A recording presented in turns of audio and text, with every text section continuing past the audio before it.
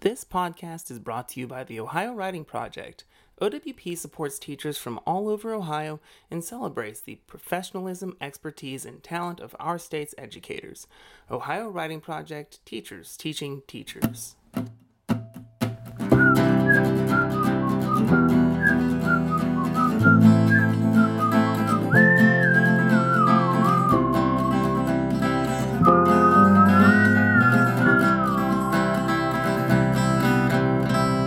Welcome to Right Answers, a production of the Ohio Writing Project. My name is Noah Waspy, and today I'm going to be sharing an interview with Jason Palmieri.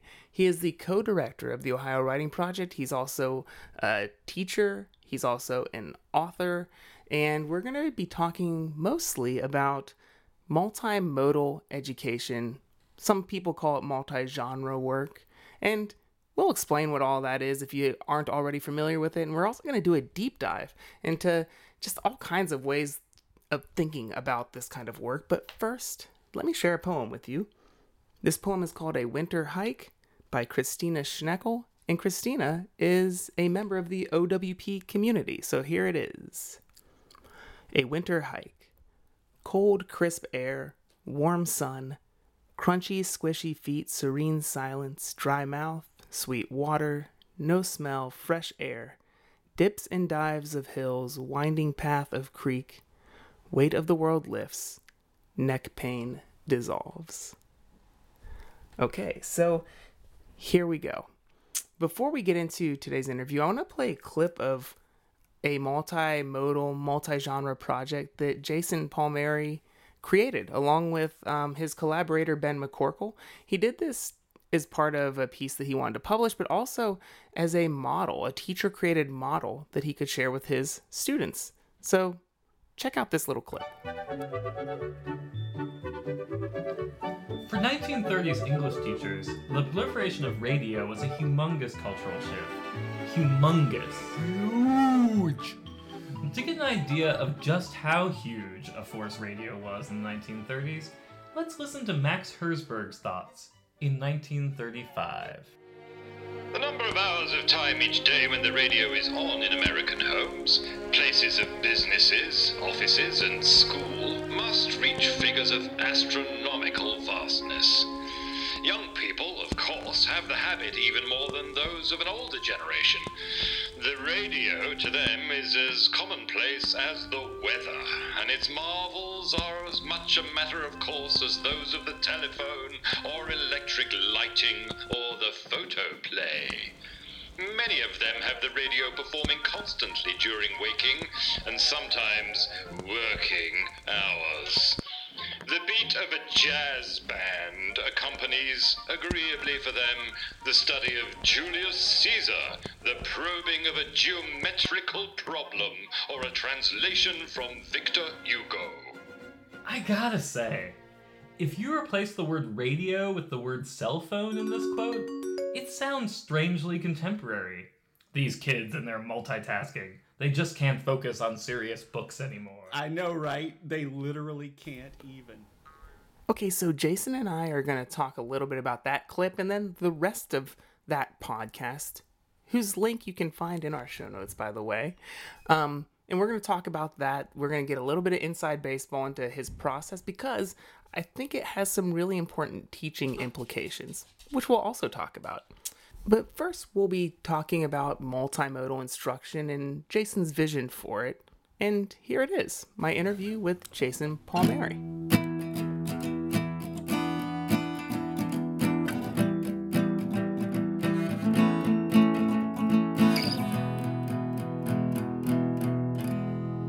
If someone doesn't already know much about multimodal education, what would be like the elevator pitch? Sure. So the concept of multimodality is really about bringing all forms of meaning making to education. So the idea of multimodal education in that term really kind of dates back to the New London group in the 90s. But the practice of combining all forms of meaning making in education, of course, is much older than that. So I guess my simple definition of multimodal would be it's combining alphabetic text, whether in print, handwriting, or digital format, and then other forms of meaning making. So that might be still images, hand-drawn or photography, moving images, bodily movement, spoken voice, not just the words spoken, but the tone of voice, music, even sort of designing spaces. I'm definitely getting much more interested in some of the sort of spatial elements, especially because I've been engaging more with Angela Stockman's work, and we're going to be involving her in some way in a writing project course I'm teaching this summer with Stacy Reeder, and she's doing just really amazing things with physical making as a form of invention for writing. I guess the final thing I would say about multimodality that's really my pitch for it is that we often see it as a very new thing, like this is just the effect of new digital technologies. But the reality is that writing and reading have always been multimodal processes, that in order to engage with or produce written text, we're thinking in images. My own writing process involves like taking walks. In my newest book, that's a collaborative book, it often involved taking walks with my collaborator and like talking. And then maybe we got in Google Docs, but like the walking and the talking was as essential to the process. For many other people, it sometimes might involve like sketching along the way. So often we think of like multimodality as like drop in one multimodal project, but I think what's most profound about it is that all communication always involves choices. Even the print page, like the choice to publish a text with only print words and only like simple indented paragraphs and no images and really boring typeface. That's a choice. I'm borrowing from Anne Wysocki's work here. It's a choice that sort of says, this is very serious writing. Don't pay too much attention to the body behind it. And often we think of that as just plain writing, but no, that's a design text and it was designed to be that way. And we can imagine how would it look differently if it had images in it, if the font was fun. Yeah, if the paragraphs were shorter. Right. And so there's a couple things I kind of want to unpack. Well, let's hop off the elevator and we'll get into the, I don't know, fire escape. I'm sorry for you already that you're going to have to edit me. Yes.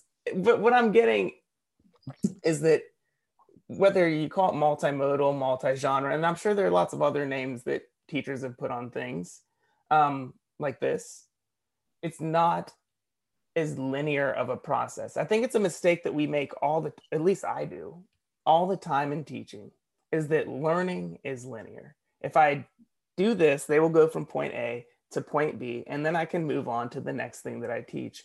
And I'm hearing something similar in the way you describe multimodal teaching.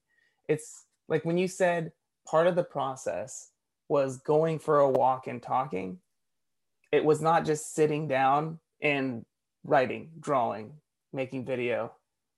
It's very nonlinear, right? Yeah. It's a deeply nonlinear process. I was actually thinking about the going for a walk and some of the affordances of digital education since I've been teaching remotely this year. And I often do like invention activities for writing in class, but I was going to have students do them on their own. And so I added things like go for a walk, turn off your cell phone while you're on that walk. Just see what you see and see what happens in your head, or just talk to a person in your life, and then sort of come back and record those notes however you want to record them. And I found that was super productive, and students got a lot out of it. And that's a thing I'm going to actually start making an assignment. But it's one of those things, I agree with the non-linear, sometimes for some of the students, the walk was transformative and they invented something amazing. And some of them just really needed to take a silent walk that day. It meant something in their life that day, but it didn't immediately lead to an amazing product. And so, yeah, I think that sense that learning is messy, it's cyclical, and that sometimes the things that we make don't always have to turn into a perfect product. In the end, that it's really more about the process. And I think what I would maybe say about that has been in my journey is I started getting interested in teaching multimodally because I wanted to dwell like where my students were, college students in that case. What kind of text they cared about. I wanted them writing to real audiences, and I realized the kind of print texts I cared about were not the ones they were reading and engaging with and wanting to make. And so that brought me there. But I think more and more, what I actually think was the most important insight there was dwelling where my students are and trying to cultivate what their passions are and connecting them to those passions. That like all writing instruction should just be that way. It should be playful and fun, and we should be okay with, hey, there was a lot of great reflective thinking, even though this final product wasn't perfect. So in some ways, it was sort of like getting connected to a new technology, but it sort of brought me back to, I think, a more eternal truth about how learning works. So beautiful. I was thinking about how, like, when I do this kind of work with students, there's a large amount of unteaching, or a lot of unlearning that students have to do when they're trying to tackle a meaningful project. Because I noticed that one of the first things that we have to unlearn is focusing and obsessing over the product when you don't really know what you're coming up with yet. Have you seen that? I mean, I imagine there's even more unlearning when people get to the college level, because that's more years of learning that you have to undo. Just because it's not teachers' faults. It's just like the system makes it, and the way we were taught has conditioned us to jump into the product. It has to be a PowerPoint, has to be a video, has to be a podcast. But sometimes we need to wander around a little bit. Have you found that to be the case in your realm?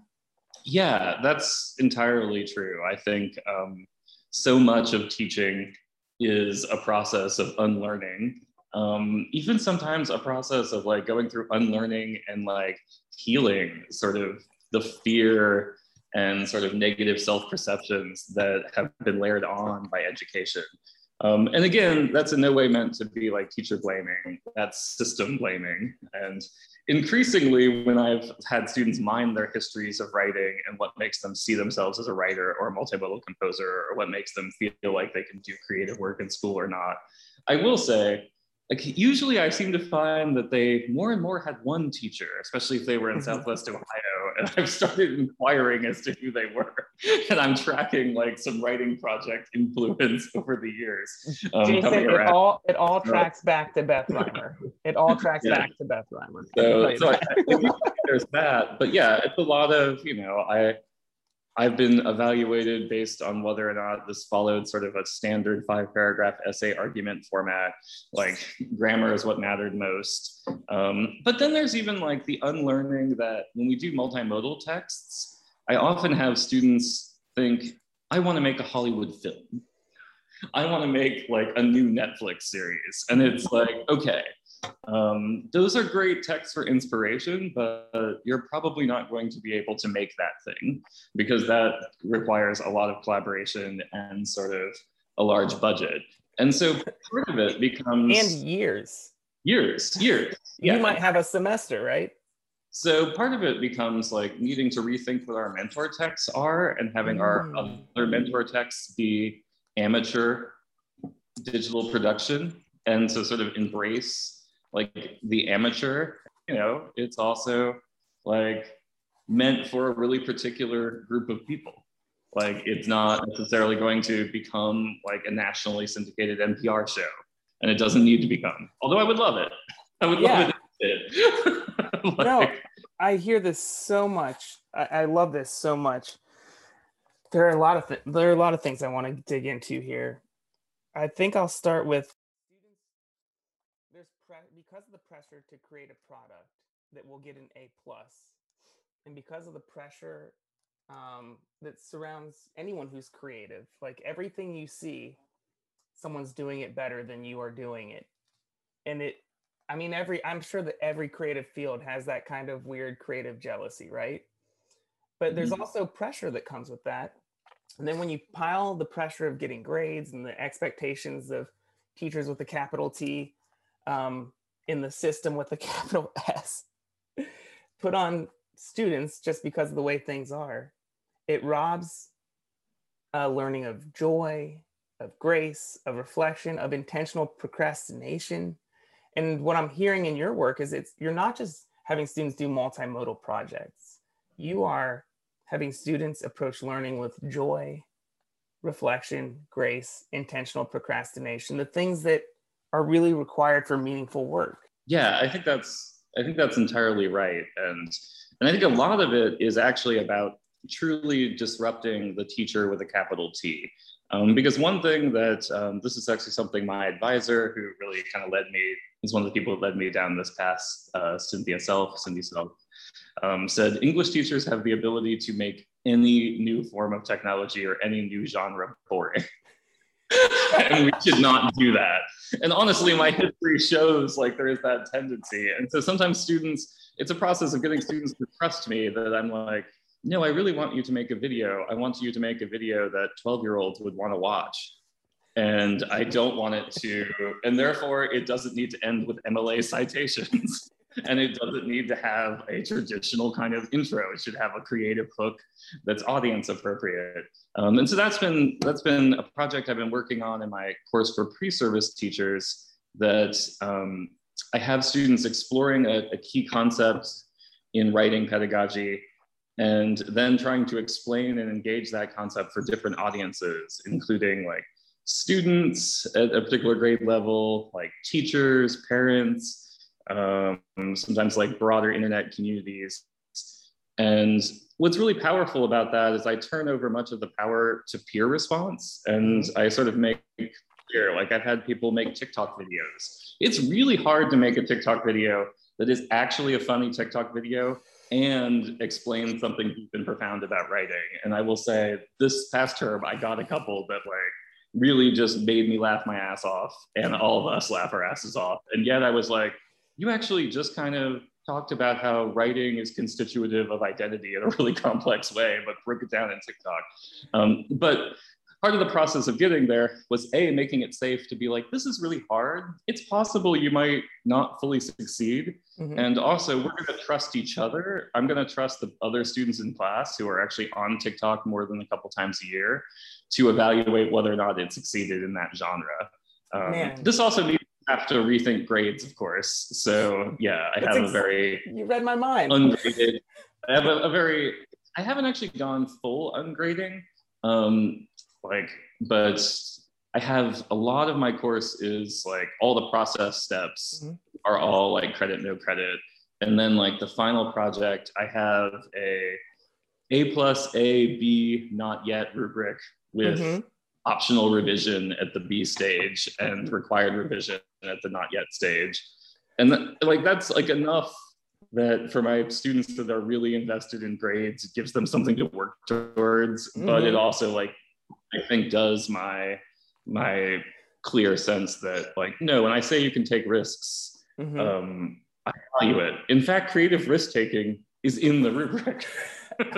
Yes. And is one of the things that kind of can get you the honorific A+. Like if that's something really important to you to have that moniker. Yeah. I think at this point in the educational process, by the time a student's gone through 12 plus grades, you're not going to undo that conditioning in one semester. That's just too much. But I like that. I love your approach. I think that every teacher who's trying to go within a gradeless type of system is always in the middle of the process. Yeah. I don't think it's one where you ever get to the end of it, just because you have to have everybody in the world doing it, and nobody's parents expecting A's at any point. It's true. Although I will say that the writing project has, and our MAT teachers have been a joy for me, and are pushing me to go farther. Because my undergrad is from New College of Florida, which is one of the few colleges out there that has narrative evaluation still and no grades. And it was by far the best experience of my life, as far as education, and just generally a fun time, but especially as far as education, because I really felt, that I was just I took whatever classes I wanted to take because they were interesting to me. And I pushed myself really far because I really cared about what the letter that my professor would write me at the end of the semester would say. Yes. I wasn't worried about failing or not. Like I knew that if I just did the work, I was going to pass. And I was just invested in the feedback. So I think I'm going to push farther and sort of figure out how to, it's mostly how to deal with Canvas. Like our course management system is so point driven and students organize their lives around it. And so I'm still negotiating that. But I also think like, it's okay. There are different ways to make ungrading work.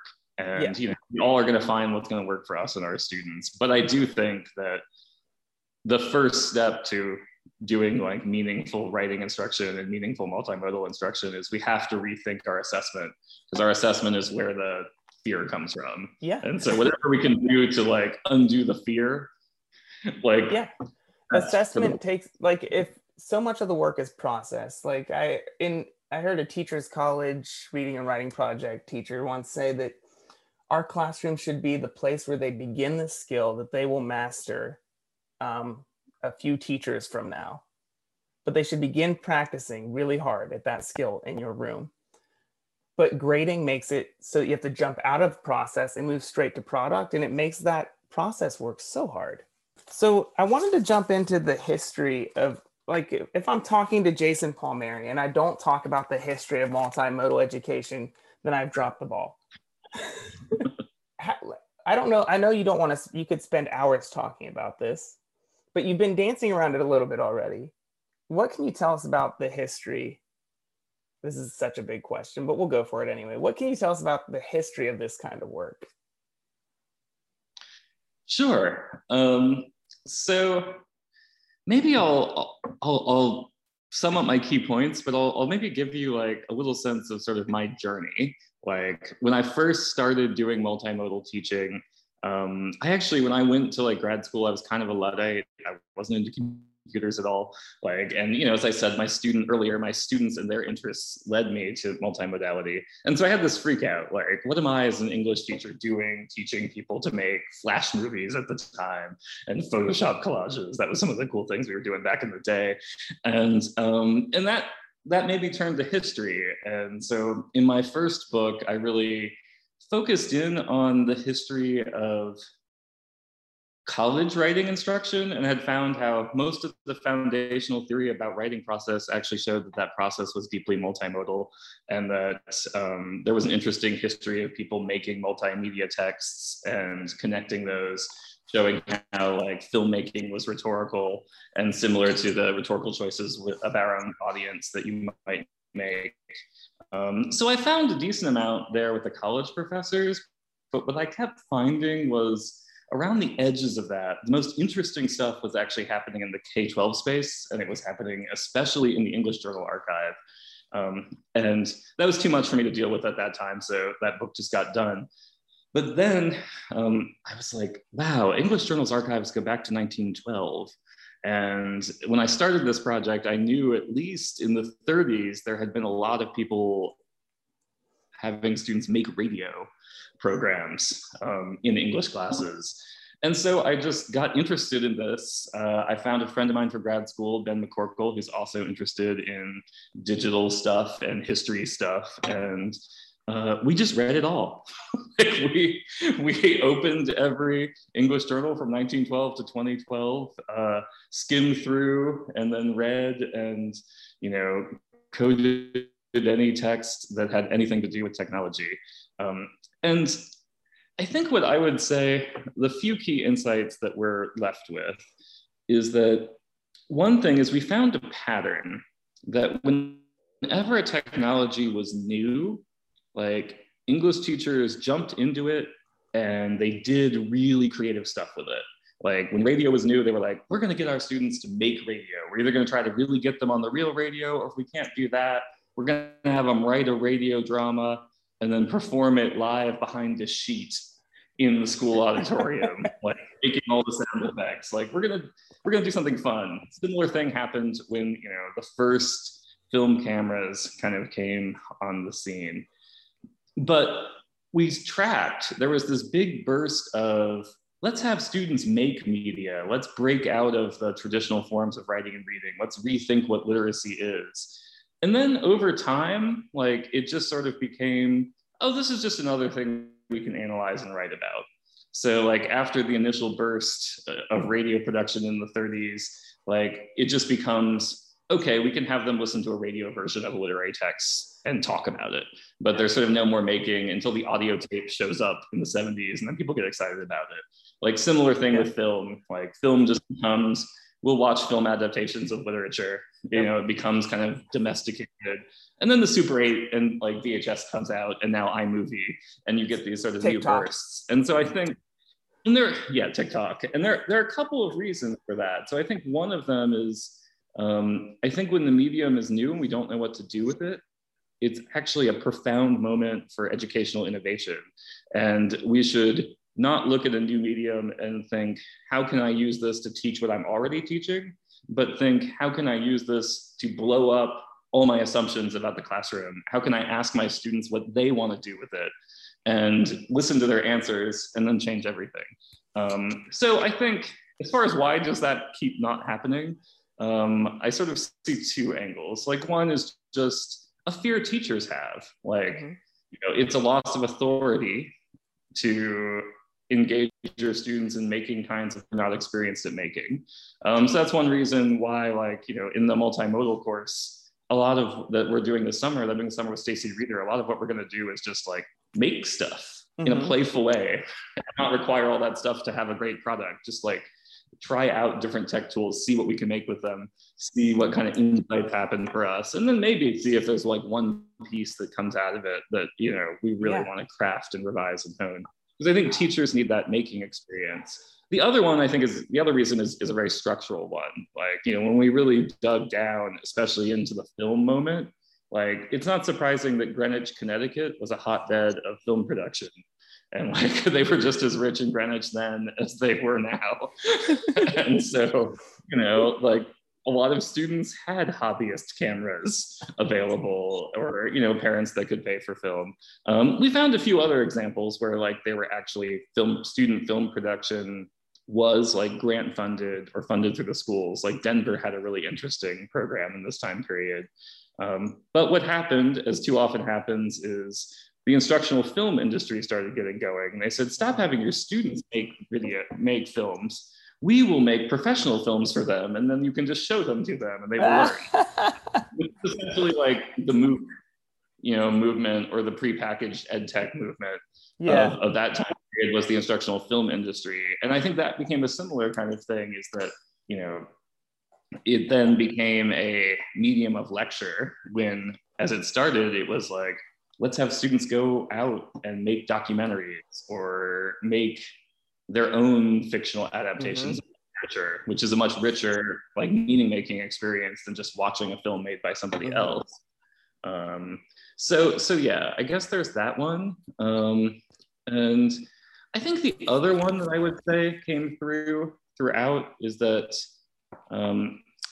multimodality, and especially working with new technologies, I sort of call them the new media, like the new media never knew at the time. So right now, TikTok is sort of the new media, but in the 30s, radio was the new media. Is that what they're really great at is having students compose work for a real audience. And sometimes this means, especially like in the internet world, like literally they can publish their work and circulate it. I think about, like, my favorite story along these lines in my own classes is in 2008, I had a seminar on political rhetoric and new media, like a first-year honor seminar. And I had them make political video remixes. And, you know, for most of them, it was just a great learning experience. But one of my students made a remix of the creator of Family Guy reading a Sarah Palin interview in the voice of Peter Griffin. And like, it went viral. It even has a weird afterlife, just because Family Guy has an afterlife. And it played a small role in that particular election. Like, but I don't think, for me, I initially thought like those viral moments were the most important moments, but I actually don't think that anymore. I think the most important moments are actually the moment when, like, somebody else in that class saw that thing you made and they forgot that they were responding to you as a school assignment, and were like, just, that's really freaking cool, and here's why that's really cool. and here's how you could make it cooler. And I think it's actually those little more micro moments of like response from people that just break down this idea that like school is just doing assignments for the grade that actually I think matter the most to me. I hear that. I completely hear that. I don't know if I actually answered what we can learn from the history. Yeah, I think I did. Yeah, I tried. think you did. Well, I mean, and if people want to hear more about the history, I have a podcast to send them to, Sound Writing Pedagogies, English via the Airwaves, Recovering 1930s Radio Pedagogies by Jason Palmieri and Ben McCork. Well, you can just search Jason Palmieri into your podcast app, and this one will pop up. It's so good.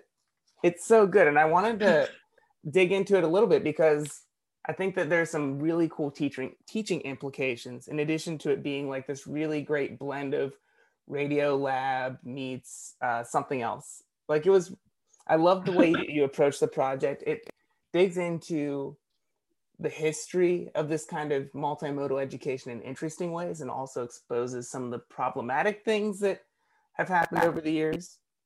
But the thing I wanted to talk about specifically was how you did this project, because it seems like maybe you believe that teachers should be doing these projects alongside students. Can you talk a little bit about that? Sure. So yeah, that podcast you mentioned was actually like the first time that like Ben and I decided like we want to tell this history in a way that actually is inspired by the genres of student media production. So we'd done some stuff that was multimodal and that we'd like graphed out trends across time. But this time we were like, no, if we're talking about radio production, like let's make a radio program. Except what a radio program is, or that's accessible for us today, is a podcast. Though I think in our Radiolab-esque sound effects, we did a lot to try to reference old-timey radio along the way. And you know, that actually ultimately that was the seeds of our book project, 100 Years of New Media Pedagogy, and what kind of made so many different pieces of weird media. Like then when we got to film, we made a silent film. So yeah, that podcast actually is embedded in chapter 4 of the book now. But I think what I remember most about process was how it really made us like get out of our academic selves. Like we came into our like podcast drafting meeting and we had a bunch of like long quotes from all these articles that we read. And like we started writing, you know, like we would write an academic article. And then we were like, this doesn't work. So I think then there was like, I know we were at Ben's and we were recording mostly in his basement because it was better for sound. But yeah, I remember like we went and like took a walk to the Tim Hortons. And like on the walk to the Tim Hortons, like we just sort of talked about like the stuff we'd read and like how funny it was. And like we were just kind of cracking each other up about some of the, you know, kind of delightfully inspiring, problematic, and just plain weird ways that 1930s English teachers talked about radio. Yeah. And I think it was like in that conversation, then when we got back to like drafting, like we were really drafting a script. And so it's like, we'd sit there in Google Docs and then like draft the script back and forth, read aloud, be like, that doesn't quite sound, like improvise as we read it aloud, then like change the script back. And I think if I remember correctly, I think we recorded that one too, like in like kind of in beats, like in sort of 3-minute movements, and kind of had ideas for some of the post-production sound effects, but a lot of that actually happened later, what we were really trying to get. And then of course we realized, quotes, how can we make quotes interesting? Because long academic quotes usually aren't. And then they're like, well, we need to bring the teachers back to life, which means we can't read the quotes. We need to get other people to be voice actors for us and to inhabit them. And I remember discovering that like the English department in particular had a lot of people that were really prepared to do this work. So one week I just I emailed some folks, I went around my laptop and just said, would you be willing to read a quote for me? And then gave a little direction like, my colleague Chris Cheek, who's a punk British poet, said, "Would you like me to do this in BBC voice?" And I said, yes, I would, Chris. And, another one of the grad students at the time was like, "Would you like me to do this in old-timey radio announcer voice?" And I was like, yes, I would. And the it record became like needle, a really exciting. I love it. Yeah, And the record needle hiss, scratch. that is a nice effect. Yeah, like, no, we actually, the funny thing is, you might have noticed that the podcast starts with a disclaimer that these aren't the real voices. And that's because one of the peer reviewers, our first draft didn't have that. And one of the peer reviewers was like, "I went throughout thinking you had this amazing archival material. And then I realized in the end, when I got to the credits, that these were voice actors." Really? It does sound I pretty... really thought that we found a recording of people but anyway, I guess it was a sign that that hate hiss, that the record scratch and the old-timey radio hiss and the really great performances of our collaborators actually convinced a person. And so we were like, well, we'll have this disclaimer, but we'll do it in sort of a cheeky way. And, but I guess, that's maybe I figured I would go a little inside baseball on production because this is a podcast. So I guess that makes sense. But no, I love it. I love it because it shows you weren't just making a podcast just to do something and have an example. There were lots of really intentional decisions that were made. Like one of them that cracked me up several times was the use of curse words and then bleeping them out.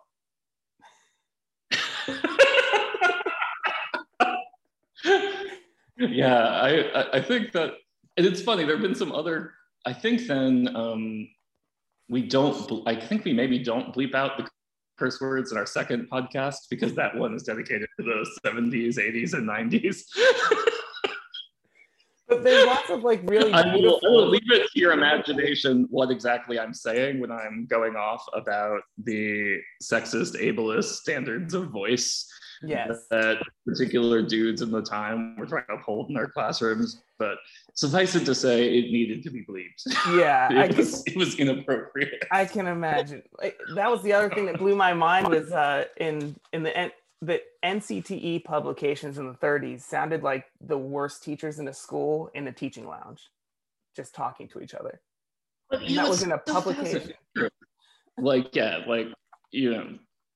The phrase "stupid and lazy" was said about students a lot of the time. But what I think fascinating about it is these were the progressives. Mm-hmm. These were actually the teachers that were pushing boundaries and that were trying to engage their students that they were calling stupid and lazy. Yes. And I think to some extent that's a real reminder of just how sedimented negative assumptions about students and their capabilities are in education, and honestly still are today. There was this part of me that I was very offended by it, and I was like, well, I'm glad that NCT will never publish something that calls a student stupid or lazy again. But I also think it's too simple to me to call that a progress narrative, because I think we've changed the language of publication, but have we changed what's in everyone's hearts? And in some ways these teachers at least put it out there in ways that could be critiqued. If they were keeping it under tabs, we wouldn't be able to learn from it, I guess, is a silver lining. Small silver for the record, it's wrong. It's definitely wrong. And I guess it's easier to see a wolf than a wolf in sheep's clothing, maybe. But I forget why I wanted to go with this, but I got it now. The reason I wanted to really do some of this inside baseball talk is because I think that we have that curse of knowledge all the time as educators where we have forgot, and I talk about this almost every episode, so sorry if you've listened to other episodes, listeners. But we have this curse of knowledge issue where we have forgotten what it's like to struggle with the content that we're teaching. And it causes us to gloss over things where we need to slow down. And I was wondering, all the thought and the nuance that you put into this podcast, it has to have impacted the way you taught multimodal work in your class, right? Oh yeah, absolutely. I think like, yeah, the sheer amount of time, like that even that just one production took, I think has sort of made me realize like the need to open up much greater like amounts of time for production.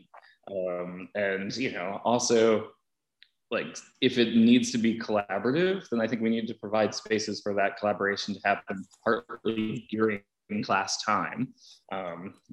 Because yeah, it might seem simple. I think that's the real problem with a lot of multimodal production is if it's well crafted, it seems simple and seamless. Like, I think if we succeeded, people who listened to our podcast thought like Ben and I were just like shooting the shit for 20 minutes and calling it scholarship.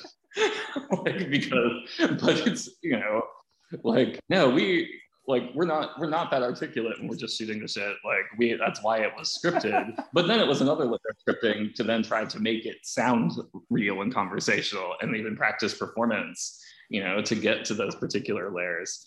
And I think that's a piece that too often isn't seen.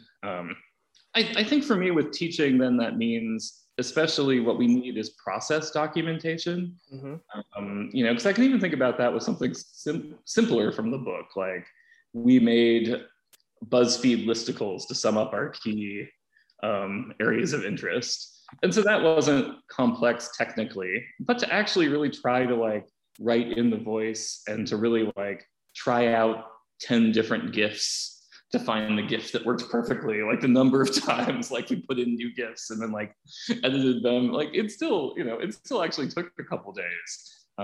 But I think this is where the reflective writing piece that comes on the side of it, the sort of process notes are sort of important to me. Like I sort of need to know about choices. Like I need you to share with me like, well, I wanted this to be a listicle and here was my first draft.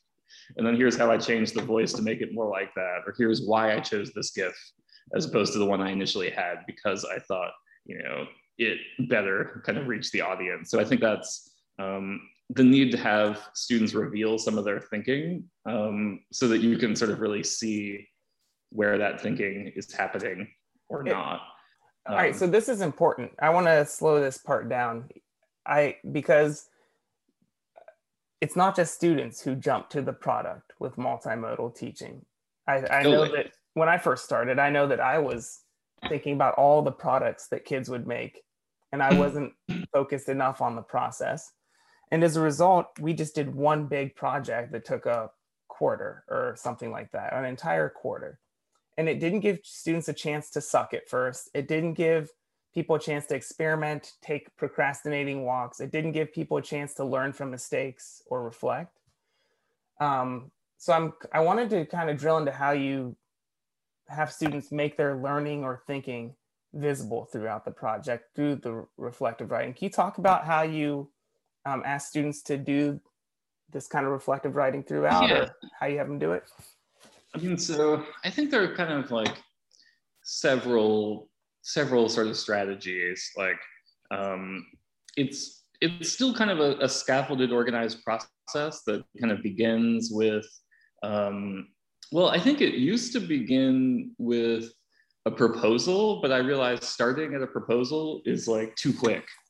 Like, so it often begins like with some like invention activities that often usually includes like what I call a technological exploration activity, where I just have like a list of links to like 20 free multimodal making resources and say, I want you to spend an hour and I want you to try out one of these that either you've never used before or that you feel like you're not yet a power user of. And I just want you to make a thing. It doesn't have to be related to this project at all. It can be about your cat. It can be about anything. I just want you to make a thing and then reflect on briefly on how you learned this new technology, how you taught it to yourself, and what you think it might do for this project. And like that starts, I think that one is really important, because otherwise that's how you end up with like 25 Google slideshows like, or 25 iMovies, or sort of whatever the thing, or 25 Prezzies from back in the day, like whatever the thing is that everyone knows. Or actually, I think right now it would probably be only Canva. Canva has a moment. So it's a moment of just like playing around with the tools, figuring out what you want to say, but also doing things like free writing, going on walks, talking it out. Then we get to a proposal that is actually, okay, here's really what I want to do. And the proposal stage, I think, is still really important for me because it helps me talk with students about how to scope their work. So sometimes, that's where I can kind of find out, you have a plan that's going to take you 3 years. So, and that's great. And I want to honor that ambition, but let's figure out what part of your 3-year plan can you actually do in this class? And then, how might it set you forward for the kind of things you want to make? And then it's really a process of like structured peer response across multiple drafts. And each peer response also has like a reflection about what choices you made, what choices you're still struggling with. So when we get to that final reflection, like we've been reflecting all along. I also usually have kind of a mentor text revision reflection, which is like find at different stages in the process, like go find a mentor text of the kind of thing you want to make, and then talk about what are things you can take from that to come back to it. So yeah, like make a collection of TikTok videos that are actually funny. Like tell me why they're funny. What I noticed about your description of how you use reflection in this work throughout is you're not just having students explore at the beginning, which I think is also a brilliant move, like having students explore the kinds of genres they're interested in. But I think that sometimes I'm guilty of not giving students a chance to explore in the middle and as they get closer to the end of the project too, because when I'm creating, I'm listening like if I'm making music, I'm listening to different things that might inspire me throughout the whole thing, not just at the beginning. I love that you embed all these things throughout the project. Yeah, I think that's like particularly important in some ways for the find your own mentor text piece. Like that seems to work better in the middle. Like, for this multi-genre, multimodal project I do, once I did it once, I started, getting permission from students to share final projects as mentor texts. And that was really helpful early on, just so that they could like really see. And also I think then they really believed me when I said like, no, you can take creative risks. Like, because one of the ones I share has somebody like making a dance and then reflecting about dance as a form of writing that's connected to identity like other forms of writing are. And so like that sort of like noted like, no, I really mean it, like that you can do things that are beyond traditional school genres. But so that helped earlier, but I think actually the find your own mentor text I find is more helpful at the revision stage, because usually like they have enough to get started about what genre they're working in if it's more of a pop culture genre, but it's really at the end, at the moment when you have a draft and then you look at something else that's a little bit more polished, like you can kind of then see where your draft like needs to go. And so, yeah, I think that's part of the reason why I often like the kind of find your own mentor texts moment. It actually is a revision activity often in that project. I'm so grateful for the work that you're doing because just a little bit of an admission is when I was in high school and college, I became person who brings guitar everywhere. And that was my thing. This doesn't surprise me. You've seen this person on the street, person who brings guitar everywhere. And one of my little things that I use to get out of work is I would ask the teacher if I could create some kind of musical project because music was so easy. And I knew that it would be easier than less work, maybe is what I thought, than writing a report. That's what I thought. But in college, I tried to pull the same stunt. And usually I would just do like a Weird Al Yankovic version of a song with the teacher's curriculum laced over top of it. And I would end up crafting half of a page and it would get a good grade versus students who are writing multiple page essays. And I thought I was just so smart for doing this. But then in college, we were doing this. I was taking a literature class, and we were reading the Divine Comedy. And I did this project where I just recorded, I got Merwin's translation of Purgatorio, and I recorded certain sections as a musical or something like that. And then I did some kind of explanation of it. And it ended up being a lot more work than other students were. I thought it was so simple, but I probably spent hours trying to get the recording right. And here's the crazy thing. I remember jack squat of what I learned in college. But I remember in Italian certain cantos of Purgatorio. I still have it memorized. It's still in my mind. I thought I was tricking the teacher. But the point is, I want to go back to that podcast that you recorded with Ben McCorkle. You talked about a teacher, among the problematic teachers, you talked about one who says that this work can help students create and learn something that's good and beautiful and true. Yeah. And I feel like I found that through the work. Can you talk about how, in your experience, you've been able to find work that's good and beautiful and true? Oh yeah. So it's funny because like in that moment, we sort of like joke about the good, the beautiful, the true, and sort of how like old-timey and almost like naive it is. But I think we also sort of realize that like, yeah, I do actually think that that's still a value that we are seeking in our media. Like, I think that the good and true, I feel like in our current media landscape, like, yeah, just taking the time to check the facts and check the sources and provide evidence, like that is incredibly important in any form of media making that we're going to be doing. If we're having students engage in like public argument in these forums, like we need to make sure that they don't follow negative examples out there of media that is spreading harmful misinformation. But I think maybe I'll stop at the beautiful, because I actually think that the beautiful is the thing that we have lost too much of in writing education, that there sometimes is too much focus on just making the thing that is perfectly adapted to its audience and purpose. And like rhetoric is my field, like I care deeply about audience and purpose. But I also think like stepping back and just thinking about making work that just speaks on a sort of deep emotional level, like to your soul, whether it's like work that makes you laugh, like work that makes you cry, like work that just makes you want to keep listening, keep watching, like kind of be amazed.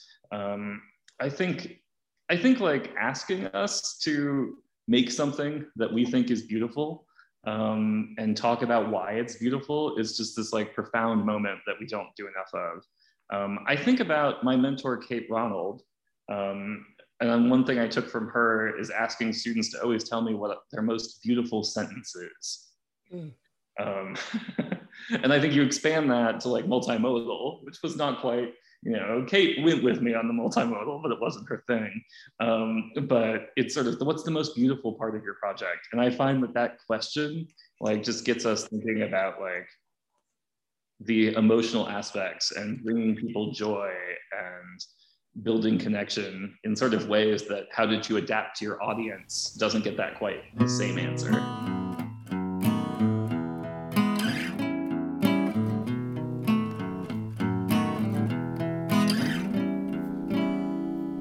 There's a reason that Jason Palmieri is the co-director of the Ohio Writing Project, and if you were paying attention during that interview, I think you have a pretty good understanding. He's brilliant and smart and thoughtful and empathetic, and he's creative, and he cares about people under his watch getting to be creative as well. I just love that about him, and I loved everything about this conversation. I want to thank Jason, of course, and I want to thank our contributing poets. Be sure to check out our episode's show notes for all the links so that you can follow Jason Palmieri's work. We also have a transcription of today's poem and ways that you can connect more with the Ohio Writing Project. This is our second to last episode of the season before we take a summer break, so I wanted to also take a minute to thank you, the listener, for tuning in, because if a tree falls in the woods and no one's around to hear it, well, you know. So thanks for tuning in to Write Answers.